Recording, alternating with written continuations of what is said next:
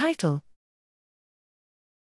Unraveling the Pathogenesis of Idiopathic Pulmonary Fibrosis Complicated with Type 2 Diabetes Through Microarray Data Analysis. Abstract. Background: Idiopathic pulmonary fibrosis, IPF, is a chronic and progressive lung disease characterized by excessive scarring of lung tissue.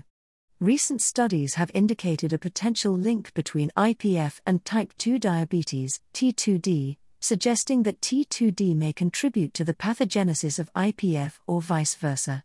In this study, we aim to investigate the underlying molecular mechanisms and pathways involved in the development of IPF complicated with T2D using microarray data analysis. Methods: the datasets for type 2 diabetes, T2D, GSE 25724, and idiopathic pulmonary fibrosis, IPF, GSE 110147, were obtained from the Gene Expression Omnibus, GEO, database. Differential expression analysis was conducted using the LIMA package in R to identify genes that were significantly differentially expressed between T2D and IPF samples. Functional enrichment analysis of these differentially expressed genes was performed using Gene Ontology and Kyoto Encyclopedia of Genes and Genomes, KEGG. To explore protein-protein interactions, protein-protein interaction networks were constructed using the search tool for the retrieval of interacting genes, STRING, database and visualized using Cytoscape. CytoHubber, a plugin in Cytoscape, was utilized to identify hub genes in the network.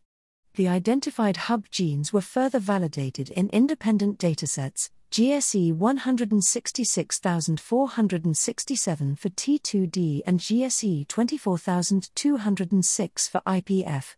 To assess the predictive value of the hub genes, receiver operating characteristic, ROC, curves were generated.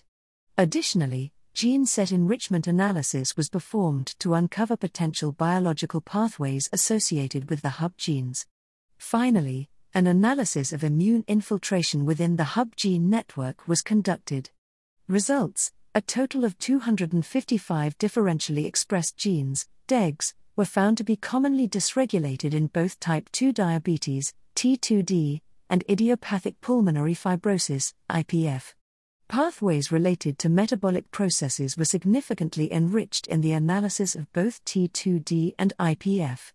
Through the validation process, RPL30 was identified as a hub gene, exhibiting an area under the curve, AUC, value greater than 0.65 for both T2D and IPF. Additionally, we identified 92 transcription factors, TFs, and 54 microRNAs, miRNAs, that may potentially regulate the expression of RPL30. Conclusions: this study provides novel insights by highlighting the role of RPL30 in the shared pathogenesis of pulmonary fibrosis and type 2 diabetes, T2D. The findings suggest that RPL30 has the potential to serve as a biomarker and therapeutic target for these conditions.